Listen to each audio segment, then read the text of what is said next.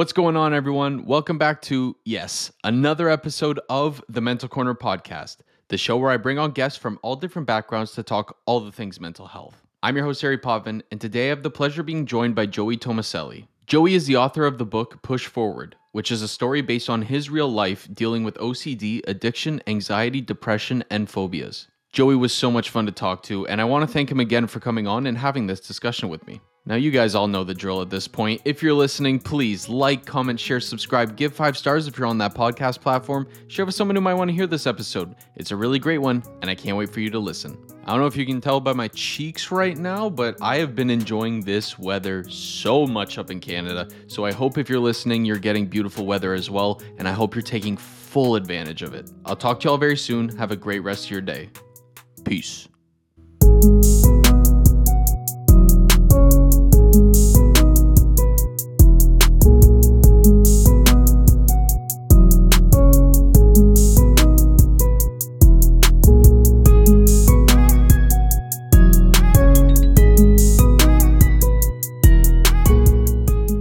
Joey, we are live. Thank you so much for joining me today, man. Oh, thank you for having me. So before we get too deep into anything, I wanted to get to know you a little bit better. So where did your journey with mental health kind of start? I think for me, it started as probably in grade 1. I remember having anxiety for simple things. And at that time in my life, it wasn't simple. It's just doing a journal. And my teacher, like, go home, write a journal. And I would stare at that paper. And as simple as that may have been for someone like yourself, I struggled and I had such bad anxiety. So I would say it started at 6. And then 13 years old, I developed a bad case of OCD. Like, it was just overwhelmed me. And thank God I had soccer where I got a little bit of a release from it. But that's when it got really bad. It was at 13, 14. Then I discovered weed, and then I self-medicated myself with weed. And then as it prolonged going forward, I started doing more drugs. But even though I was at a high level at soccer, it's like I needed those drugs to help me cope with my bad OCD.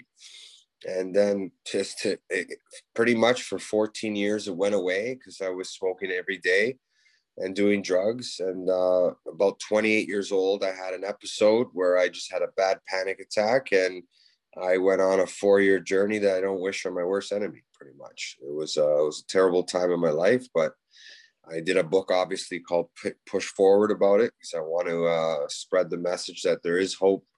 And everyone's different, right? You're different from me. So I'm not here to say I'm a doctor. You need to take medication. All I'm telling the world is this is my story. We all have our story, but this worked for me. And it's up to you at the end of the day, what you think is right for yourself. Yeah, exactly. I like to say that a lot too, because like people who listen, I'm like, listen, I'm not a professional Me neither. by any capacity. No chance. Yeah, you've gone through it. I barely got out of high school. So for me, it was like, this is just my story. And at the end of the day, I did it thank God I had a great family support. And it's almost, I feel bad saying I'm doing this for people that don't have that are by themselves and they don't have anywhere to turn, and like I said, I say it so many times, I promised myself if I ever got better, I'm going to do something to give back. And this is what I'm doing. Yeah. I'm kind of in the same boat in that respect, where I had a great family, I had a great friend, system. Things just weren't working up here, I just can't explain it. Yeah, it's hard too, and I'm sure you get this where like, you have these things going for you. Like you had soccer, I had swimming. You had a good family. Like I was doing decent in school, not great. Like once I got to uni, it was kind of questionable, but from the outside looking in, it's like, you have everything. So why you can't feel like that? To other people, you look like, oh, what's wrong with you? And again, coming from an old school Italian, my father, hard worker, I love him to death, but like he didn't understand what OCD was. What do you mean you need to wash your hands? He was a mechanic. He came home dirty. He didn't understand, like, why was I always cleaning? And he couldn't put it together. And I never blamed him for that, because he grew up in a different time where that never happened. So it's so true what you're saying. It's that's why on the cover of my book, I made it very clear how I wanted it was half of my face is sad, half of my face is happy. because you never know when looking at someone, whether they have money or not, what they're going through on the inside. And Mm. that's the message I wanted to put out there. Yeah, yeah, I couldn't agree more, man. It's so easy to judge people or kind of put Very, like or like make a story about them in your head without knowing absolutely. anything about them. Yeah, I agree. So Agree. let's go back a little bit. So when you were in grade 1 and you were experiencing this anxiety and then you started experiencing OCD, when you were that young, did you know what it was or did you just I feel had like you were I different? had no idea what was going on. Like Mhm. the anxiety gave me like almost felt like a knife was in my stomach. I remember Yeah. that clearly when I was 6. The OCD, it was one incident where I was at my sister's birthday and someone said to me, for some reason, it was stupid of me. There was a bag of chips on the floor and I ate a chip out of the bag and I heard one person in the background said, "Oh my God, you're going to get AIDS now." As silly as that sounds, Yeah. there's no physical contact. And it was around the time Magic Johnson came out that he had AIDS. Mm. For some reason, something switched, and it just attacked my soul. Like I can't explain it any better than that. And it was for 2 years where, again, I was lucky that I wouldn't say I was pretty popular in my school, thank God, because if I wasn't, I would have got bullied for the way I kept my hands up. I had to wash all the time. I was allowed to go to the bathroom. Like teacher understood, oh, there he goes again. He has to go wash his hands.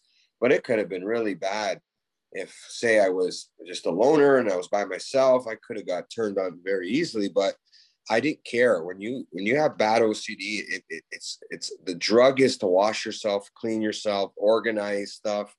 And again, it was terrible at that age, especially at 13 years old. Mhm. Yeah, so Yeah. that's where it started. Yeah, and then you hear people now who kind of and this is kind of my like it bugs me a little and I had someone come on a little earlier in the year talking about this, but when you not romanticize the words, but when you kind of throw around terms too loosely, like with OCD, it's like you want it's like a minor thing where you're like, "Oh, I like the dishes cleaned. I'm just OCD about it." Like saying Yeah. things lightly like that when you don't understand how Uh, draining it actually it, is. it, it, it, I explain it to people. OCD is almost like going to the gym and it's doing cardio because it is draining. Mhm. Like it got, when I had it 13 and then thank God, I started doing drugs. I don't want to thank God for that, but it stopped it. Like I Mhm. basically self-medicated myself. So for 14 years it was gone. But when it came back at 28 years old and it felt like I was 13 all over again, it came back with a vengeance and it literally consumed my life. Like it was, I had phobias, I had depression, I had anxiety. And then again, I'm going a little bit too detailed, but like I also needed major neck surgery that professionals were missing. So I had physical pain. So I was thrown 5 things my way that I had to deal with without getting any answers. But one of the phobias I had, it's funny because when you have OCD, and I studied it a lot. Again, I'm not a professor about it. I'm not trying to tell people I know everything, but you develop phobias as you go along when you have bad anxiety and depression. And for one stupid reason, all of a sudden anything red was blood to me. So I was throwing out shoes, and now I'm 28 years old, going to a girl's house, no shoes on. I had no laces on my shoes. I didn't want none of my laces to touch the floor. And then they were like contaminated. I couldn't touch them. So I laugh about it now, but like Mhm. those 4 years, like my back of my trunk looked like an Aldo shoe store. Just I didn't have any shoes in the boxes because I threw everything out.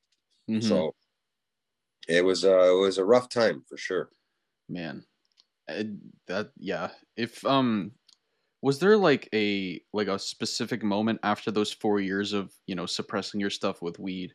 Was there a moment where you kind of remember was there a moment that you kind of remember, sorry, where it kind of just broke out? I think I needed, thank God this happened to me again. I needed a big scare. It was one night, I was 28 years old, smoking a joint, which I always do, and I had a big panic attack. Mhm. And that was April 16th, 2009. And I haven't done drugs since. But I was grateful for that. But after that, that's when the 4 years started where I had the problems. But then I didn't have my vice to take care of all this problems because I was afraid of drugs. So then I was on my own. Then I went to go see multiple therapists, and I went through 24 professionals to finally figure out what was the problem. And I got my life back, but it was a long 4 years. Mm-hmm. Yeah. Yeah, definitely. Yeah. When you, sorry, go for it. No, I was saying that sometimes people, they turn to drugs when they're suffering like that. And again, I'm not a doctor, but I think drugs is the last thing you need. I really like cognitive behavioral therapy. I think that helps me a lot. Again, I'm not telling people you need to go here, you need to, it works for me.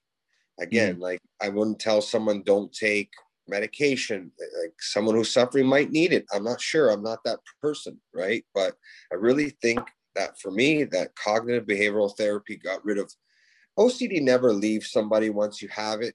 But if you could take it down from 85% to 27%, I'm just throwing these weird numbers. That's it's a good start. It's like going from a full on sprint to like a light cardio Yeah, jog. like valet jog, and they go Mm-hmm. get your car for you, a nice little jog, and I'm okay with that. Like I still have it, and I tell people like anxiety is with all of us. Like I remember I was like, well, I don't want it. We're all gonna get it, whether you lose your job, whether a relationship doesn't work out. You're always gonna have that sense of something coming on, but like you have to learn how to cope with it, and that's what I found after 4 years. And I finally meshed with a therapist, and I tell this to everyone too. Like a therapist is like a mechanic. Like you could go through 7 mechanics before you find someone that actually really is trustworthy and works on your car the right way. And that's how I feel about therapists. Like I went through 7 before I found someone. I'm like, okay, we click, I trust you, and let's do this. You know, it's crazy. I went through 7 as well. Like my seventh therapist was the one where I was like, I like you. This is Yes, gonna you're work. the chosen one, and I'm all in. What do Yeah. I got to do? Yeah. Absolutely. Was when you were looking at all these therapists, because for me, the thing that kind of turned me off from each of the first 6, well, the first one was a horrible experience, and I talk Oh, about it at terrible. nauseum. Yeah, it's always terrible. Yeah, Um, but the other 5 before the one I found, the reason I didn't want to go to them anymore was they either were like they liked hearing themselves too much. They liked hearing the sound of yeah, their voice, yeah. and they were like talking slow and passionate. And I was like, man, I want to die. Like, I don't know why you're doing this. Or It's they pain. were like, what's that? It's almost painful. It Oh, hurts more than the reason why you're going in for. exactly. And the other thing was like every time I went in, every like the first 6 times, each one of them said, all right, what are you going through? I was like, do you not have me on file, man? Like, I have to retell this story again? All the time. It's almost like they're just trying to complete the hour. And again, not all therapists are like this. I'm not No. attacking anybody. I had therapists tell me you're fucked up. Excuse my language. They would tell Yeah. me that I need to go away for 2 years. And I'm like, well, I don't want to do that. Yeah. And I had other therapists that just would just do things that I would sit there and I'd be defeated because it's costing you money at the same time, right? And it's Hmm. money I didn't have back then. And it's very, you're defeated when you know it's not working. Like the one therapist I found, it was a cognitive behavioral therapist. His name was Dr. Neil Rector. He was amazing. And again, he didn't know that I needed major neck surgery, but he told me in my face the first time I met him, he's like, listen, I'm going to do 8 sessions with you and that's it. And I was like, wow, I've never heard this before, like a different approach, right? He didn't want to keep me there for 2 years or 3 years because at the end, they make money when you're there for a long time, and I get it. That's their professional. They train hard to be that. But he was like at the end of my 8 sessions, and he helped me so much with my OCD, and he put me in situations, and I had to do homework. It became a course, and the subject was myself. Hmm. And I loved him putting me in situations like it was little things like if there was a red string on the floor on my shirt, it was blood. Even though I know that's a red string, that was blood. He would bring me around the building. Like he took me outside of his office and being like, what bothers you? Show me and let's talk it out. And I Hmm. found that helped me a lot. And when we completed the 8 sessions, he's like, listen, Joey, I think you're an amazing person. I think your anxiety is not the problem. I think something physically is wrong with you. And at that time, I didn't know I needed major neck surgery. But when he said it to me, it brought me on my journey to find out, okay, something's wrong with me physically because I believed in him. He helped me. I got better, but why am I feeling awful still on the inside? Yeah. Yeah. You know, That's so beautiful, man. yeah. Yeah. Yeah, I think the important thing, like if a listener is listening, I think the important thing when you're looking at therapy or you're looking at all these different techniques, you got to approach it the same way you approach anything. There's always going to be some bad apples in a 100%. group. It's it's like choosing friends. You after a couple of times hanging out with them, you're gonna know if you want to stay around them or not. So I Hmm. feel the same way at therapists. If you don't click with somebody, there's nothing wrong with starting all over with someone else. Yeah. It's definitely hard, man. Like the first 6 times, I like the thoughts were coming in like, am I just not going to click with anyone? Like, I've Yeah, I've heard feel people that. say yeah, like I heard people say therapy works, therapy's great, and here I am the sixth time around, I'm like nothing has helped me. No, I've been there. I've been there 6 times. You're defeated, and you're spending money. So, and again, my dad was at. He means well. He has my back, but he's, you're spending all this money. Like, what are you doing? And Mhm. I'm spending thousands. Like, and I'm not working because I can't stay in. I went from socializing, going to nightclubs, partying. All of a sudden, I'm confined to my parents' basement for 4 years, and it was a reality check that people were like, "Oh, did you hear Joey? I think he went crazy." And I wasn't crazy. Something was going on in my body, my mind that I had to overcome. So yeah, going back to your point, you go to 3, 4 therapists, you start thinking maybe I am crazy. Like if they can't help me, they're professionals. Maybe there's something wrong with me. Mhm. Yeah, exactly. And if you're a listener and you hear that, it's not you. You just It's haven't not. found the right one. No, you just haven't found the right one, and that's why my book is called Push Forward. I'm not trying to plug my book out, but that word to me, you have to push forward. You have one life. Your life's important. So whoever's listening, your life is very important. You can't give up, and you just gotta. It's like a puzzle. If it doesn't fit, look for another piece that fits. Yep. Pretty plain and simple as that. Exactly. So, what did you need neck surgery for? Well, basically, so I up to 2009, I started feeling off, and basically I needed a C1 fusion. So I had my vertebrae was hanging by a thread, Mm. my skull for 4 years. So they did an MRI. It showed that I needed major surgery, but two neurologists missed it. And again, I'm not here to attack these two neurologists. That's not why I'm telling my story. But for 4 years, I was hanging by a thread. So my vertebrae was hanging from my skull, and it showed in my MRI, but they missed it. So not only did I have to battle with anxiety, depression, OCD, and phobia, I had physical pain from not getting the surgery. It Mhm. makes you feel like almost like you can't see and you're off balance, but it keeps your body centered. Your vertebrae connects to your skull. If that's hanging, you're you're not all there. So I Yeah. had that on top of everything else. So when I found out that I needed surgery, I was like, thank God. I was scared. But I'm like, wow, I really thought maybe this is what I'm supposed to be, and I am going crazy. So I found a new family doctor because my old family doctor, like, I don't blame him, but he was tired of seeing me walking in 3, 4 times a week. Something's wrong. I feel off. Why am I dizzy? And he prescribed me Prozac. And again, I'm not telling people take Prozac or don't. It didn't mesh well with me, and I needed to find answers on my own. Found a neurosurgeon at St. Michael's, Dr. Howard Ginsburg. He saved my life. And I actually have the MRI CD here in my cupboard. I keep it with me. It was done in November 13th, 2009. It showed on that CD that I needed major neck surgery. Mhm. And I kept it on me for 4 years before I met the neurosurgeon. And he's like, when I sat down, he's like, well, okay, well, we're going to have to do an MRI. And I said, well, I got the CD right here.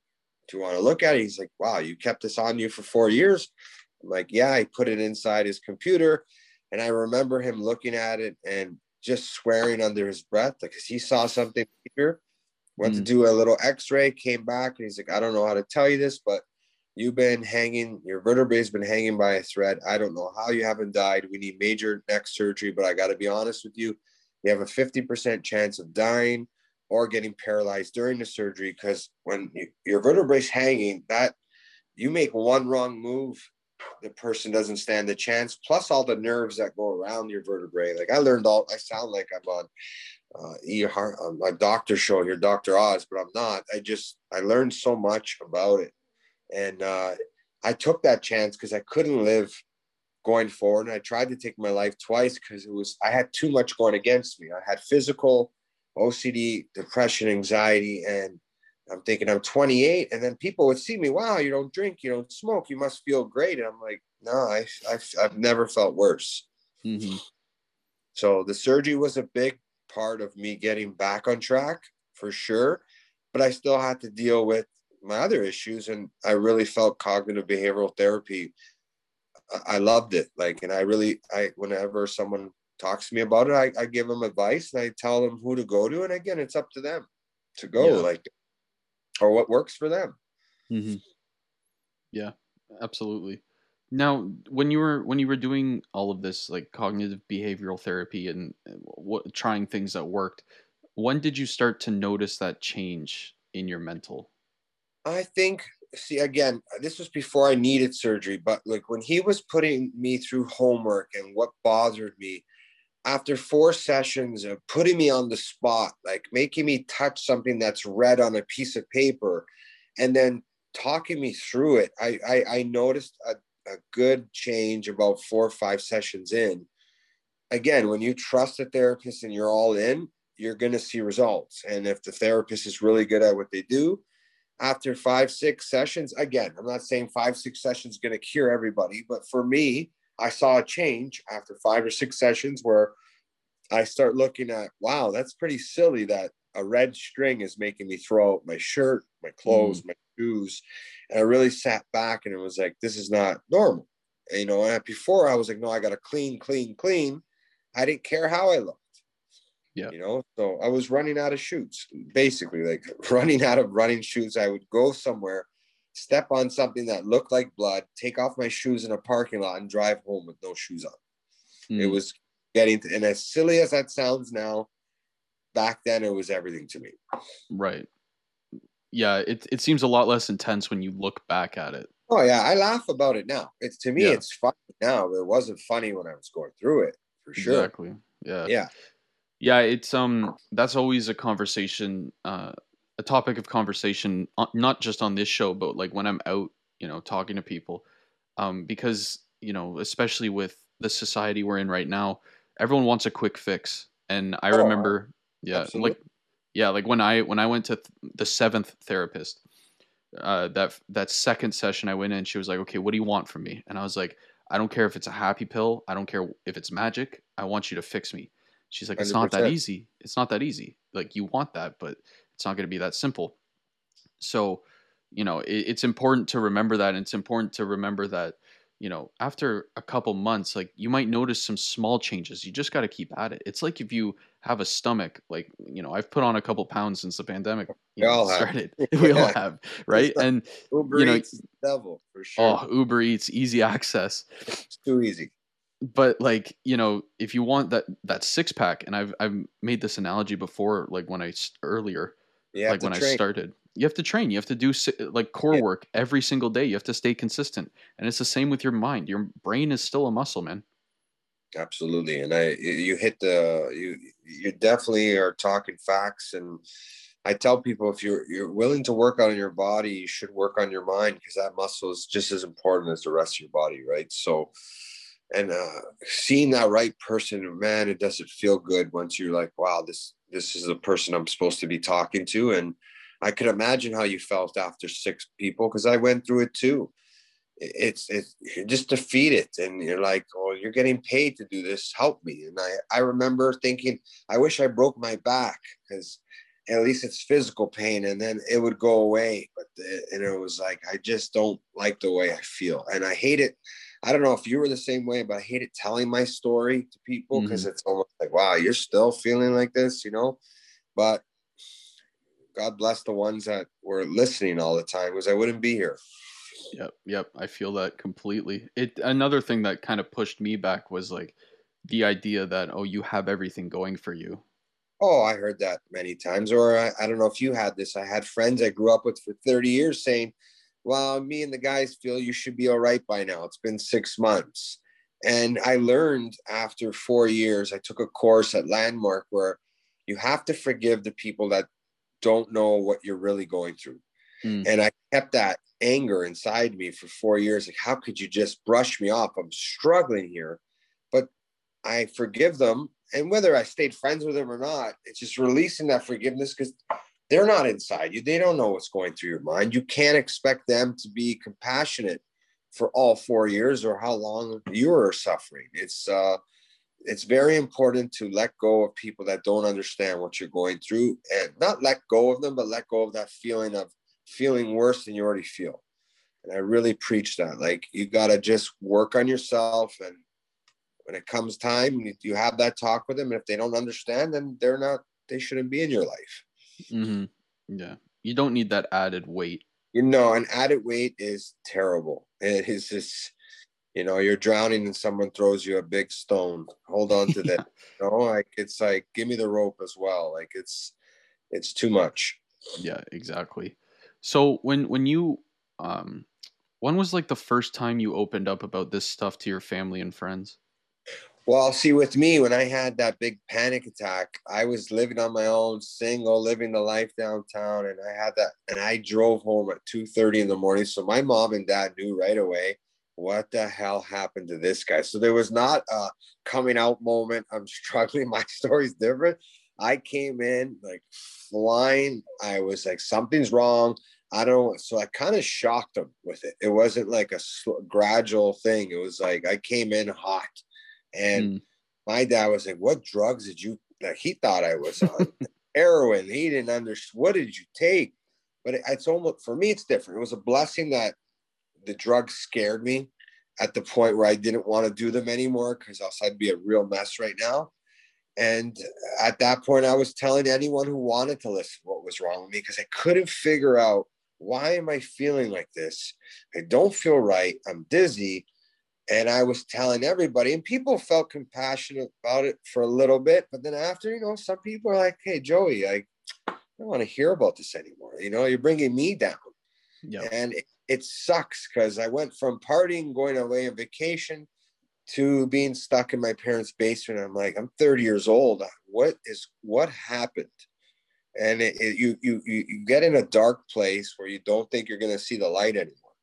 And it's not a good place to be at. Yeah. That realization where you're like for me it was when I first opened up about stuff, or like I first had my uh like I lashed out the first time. I Well, that's think how it happened. that's yeah, I just kind of realized like, oh, that image of myself I put out there, that mask I put out, it's not there anymore. It's gone. Yeah. Yeah. And it humbles you. That's the word. Those 4 years humbled the crap out of me. Mm. So I always said, if I ever got better, I'm never going to let myself feel like that again, or let another person make me feel like. I take things in stride now, and I'm actually grateful that it happened to me. I don't let anything bother me. Okay, the pandemic, it could bother anybody right now because we're all going through it. But like, besides the pandemic, it's, you could say some, Joy, I don't like you, you make me sick. I'd be like, that's fine. I'm gonna go have a chocolate chip cookie and I'll forget about it. Like, I don't care. Like, and I'm grateful for that, because I tell people, and I have parents that reach out to me, and they saw that I did the book, and my daughter's 13, they're suffering with their friends, and I let them all know, work on yourself. And if they're your real friends, they'll be there. If they're not, move on.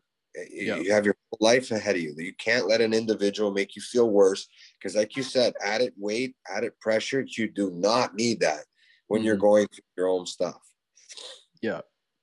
Yeah. It's hard, especially for kids, man, to not let someone My heart determine goes out things. to kids right now, especially like not being in school. Like, I don't mean to talk about it, but I'm going for a drive in about a half an hour.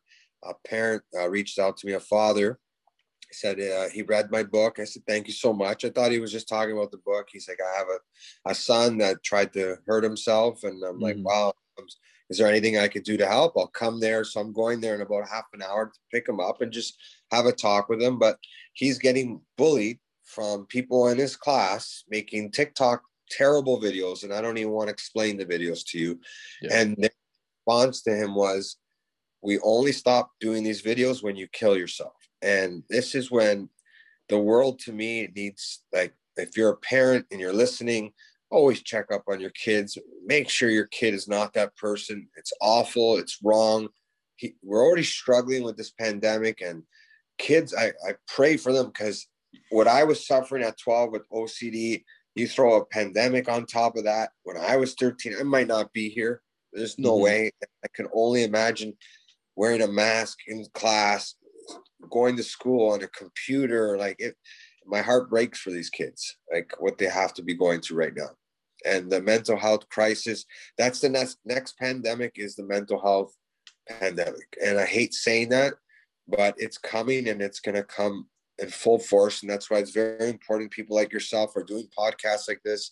I have my book out there. I want to try, and I know you're doing the same, just to help as many people. You're not alone. We're here. Let's talk about it. And that's it. Yeah, yeah, exactly, man. My heart goes out to kids like that because, like you said, like when I was a kid, I'm still fairly young. So, but my introduction to technology was eased. Like Facebook and all these social media platforms Slowly. just, Yeah. yeah, Yeah. they just started when I was going into high school. So Correct. like, but if I was in elementary school and like Ah, TikTok was a thing, yeah. Instagram, I'd be a mess because I was already comparing myself to people on the playground, let alone going 100%. home and You seeing make it. mistakes now as a child, you become a meme. You become a Oh, video, and they save it and they share it. And just imagine going home at that age being like, oh my God, they made a fool of me. And the bullying, like, I can't stand bullying. Like, and I'm going today. I don't even know these kids, but I'm going today just to let them know I'm there. I'm not trying to be a police officer. The fact that I know he wants to hurt himself, it breaks my heart, and I'm going there. Just I have to do it, and yeah. I want to see a child go through that. Like, it's the most evil thing someone could do, is bully a child or bully somebody. I just don't approve of that, and the parents should be on top of everything. And like, I know now, if my child had a phone, I'm going to monitor it, like, till they're 16, 17. Like, I didn't have a phone growing up. My dad was not going to pay for a phone, but like you said, you were eased into it. So was I. Facebook 2007. Well, what's this? And it's scary what these poor kids have to go through right now. Hmm. Yeah, exactly. I think one silver lining is like you talk about like the book you made, you talk about the podcast I have. It's like, there's thousands of them out there. And these kids growing up now, they have the access to read these things or listen to these things and kind of, get more information than what we had growing up in terms of mental health. So I'm hoping that, that's used to their advantage. The fact that they have more resources to Yeah, not access. using them, Yeah. for Yeah. sure. Yeah, technology is great, but sometimes it's not so great. Like, it could really go against you as much as it could help you. That's for sure. Yeah. Yeah. No, I completely agree, man.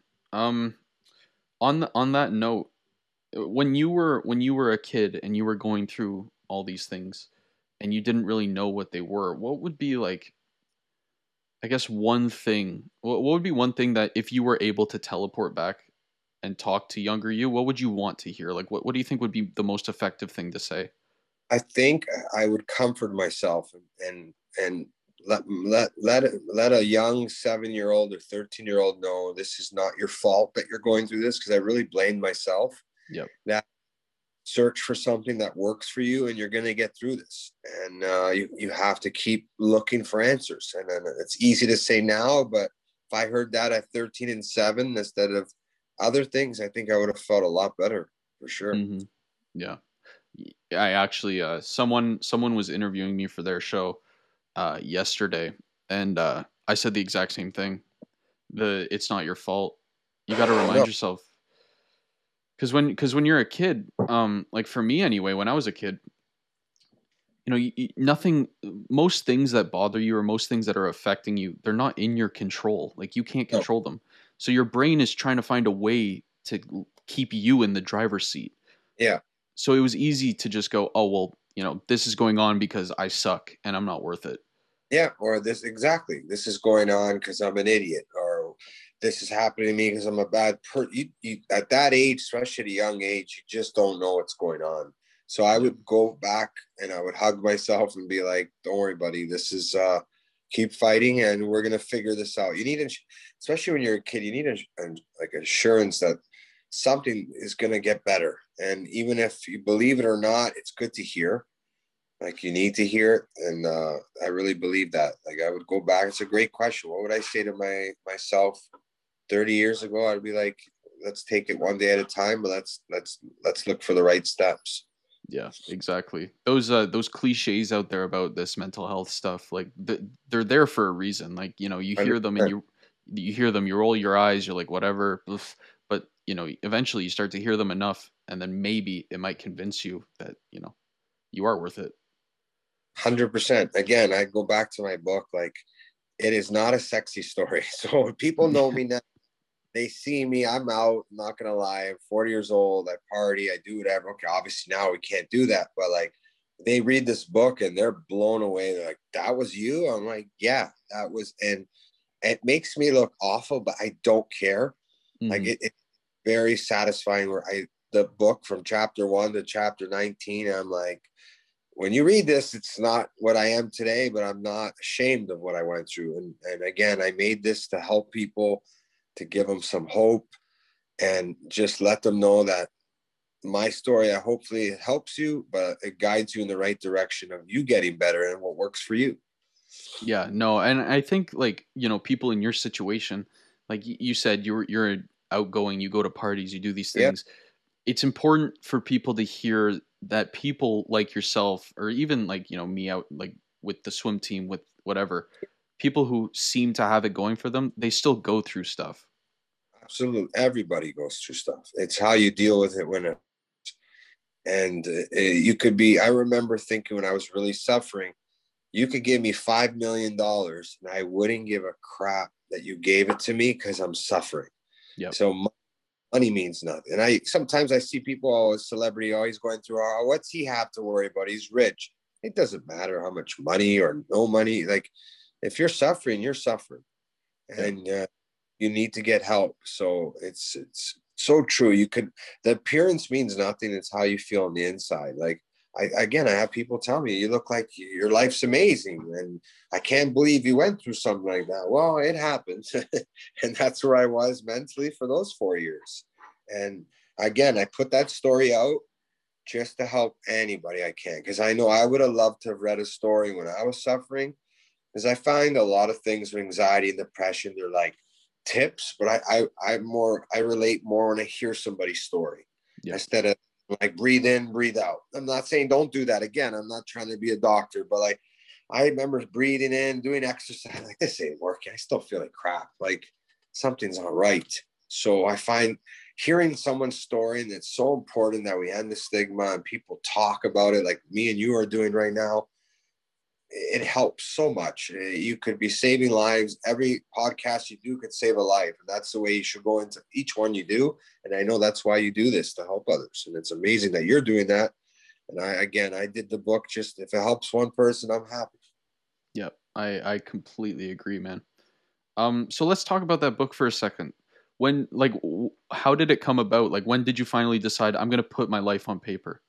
It's funny you asked me that. It took me 10 years to actually put it on. I couldn't write it. It made me sick, even though I was better. It was a lot Mhm. better.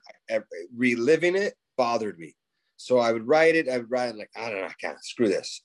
So I met this kid. He was a film guy. I do mortgages during the day, and he filmed a video I did with a financial advisor, whatever. We became friends. Like, oh, I wish I had your life. You live downtown. You have all the good. It must be amazing. I said, well, and I told him my 4 year story. He's like, wow, this is a kid, 21 years old. You Mhm. should really put that in an audio story or write that down. So what he told me to do is write down point form of what I went through. We sat down, and in 1 hour, I put together an audio story called Push Forward on YouTube. Just put it out there. I let people know this is my story. Didn't think anything of it. Had like 3,000 views, nothing crazy. Didn't think anything of it. I meet this producer, a screenwriter at a patio downtown at Laval. It's a rooftop patio here in Toronto. And we became friends. He's like, "What do you do?" I said, "Well, I work at a nightclub at night and I do mortgages." What do you do? I've done movies like The Disaster Artist and Focus with Will Smith. I'm like, wow, we became friends. I let him listen to my audio story. I just said, "Listen, tell me what you think. If you know any direction I should go." Then he came back a week later. To my surprise, he's like, "That's one of the most rawest story I've ever heard in my life. I want to make a book and a movie about it." And again, you hear this, you're like, "Yeah, sure." And I'm going to go to space with Neil Armstrong in about 14 minutes. Thank you so much for believing in it. But like, yeah, he introduced me to an author, Ian Thornton, who was amazing. And during the pandemic, we would call each other and work on a chapter a week. And lo and behold, I had a published book by Archway Publishing that came out literally a month ago. And now we're working on a film to go for the book, and works pretty much side by side with the book. And it's I still feel surreal that this is happening, and that my story is out there, and I could actually hold it and touch it. And it's very satisfying to me that it's at this point. That's incredible, man. I was actually just going to ask, what's it like to actually hold your story in your hand? You know what? I cried, and I don't mean that like a selfish way. Like, when I found out I was going to get published by Archway, it was like my family was so supportive. But when I finally got the first book, and I have it right here, I have tons of them lying around the house, Nice. right? But just holding it in my hand, it's like, wow, this is going to be around even when I'm gone. And it's amazing feeling. I can't explain it in words. I never even thought of it that way. That's a beautiful way to put it. It's going to be Yeah. here when I'm gone. That's crazy. Yeah. Yeah. And that's, this is my why. This is, I was a very good athlete. I had scholarships, and I was here to tell this story. I know that now. And even when you reached out to me, do you want to be on yeah, like, let's go, like, whatever. Like, I don't know you, you don't know me, but I feel like I know you, but like, I could easily say, I don't feel comfortable. I'm like, no, I put this story out for a reason. I'll talk to anybody, put them in front of me. I'm going to drive to help those kids. I don't want them suffering. Like, I want that to be my new obsession. Like, washing my hands, that's gone, but now I want to help people. Yeah, no, that's beautiful, man. Well, looking back on that, like, seeing where you are now, seeing the book in your hands, making that movie, which, by the way, if you need a lead actor, I'm right here. You could be my stunt double, if anything, whenever I fall. Let's do it. I'll 100%. Fall down. Why not? If I'm in a movie, yeah, sure. Cushion for your shoulders, whatever you need. Yeah, whatever. Yeah, no, but like, looking back now, like, like, at what you've been through, your story, all the low points, and wanting to end your life, doing all of this, is there, looking back now, anything that you would change with your journey? What? No, I wouldn't. No. The one thing I would change is not to get down when things aren't going in the right direction, because that's the last thing, is to be hard on yourself when you're already suffering. That's the one thing. Also, I appreciate, and it's funny I could say this now because I'm out of it, and there is an end goal, and I want people to know that with the right work, and like you said, you got to train. It's you want to be a Mr. Olympia, you got to go to the gym. You want your mind to be better, you got to work on your mind. And so to answer your question, no, I wouldn't change anything for the world. It made me a much better person. I'm more humbled. I'm more relaxed. I'm glad it happened. Yeah. Yeah. That's beautiful, man. Well, Joey, thank you for coming on, man. I appreciate it. Appreciate it, buddy. We're friends now. So anything you need in the future, you let me know. And hopefully we can meet in person once this 14th wave goes away. Yeah, fingers crossed. Before we let you go, let us know where you can get the book, where people can find you. Where you at? Oh yeah, my Instagram is Joey T Live, and my book can be found on Amazon, ebook, Barnes and Nobles, ArchwayPublishing.com. You just type and push forward, the book comes up, and it's just pretty much a story about the struggles I went through. I love it, man. I'll put all those links down below. And to all my viewers, I will see you guys next time.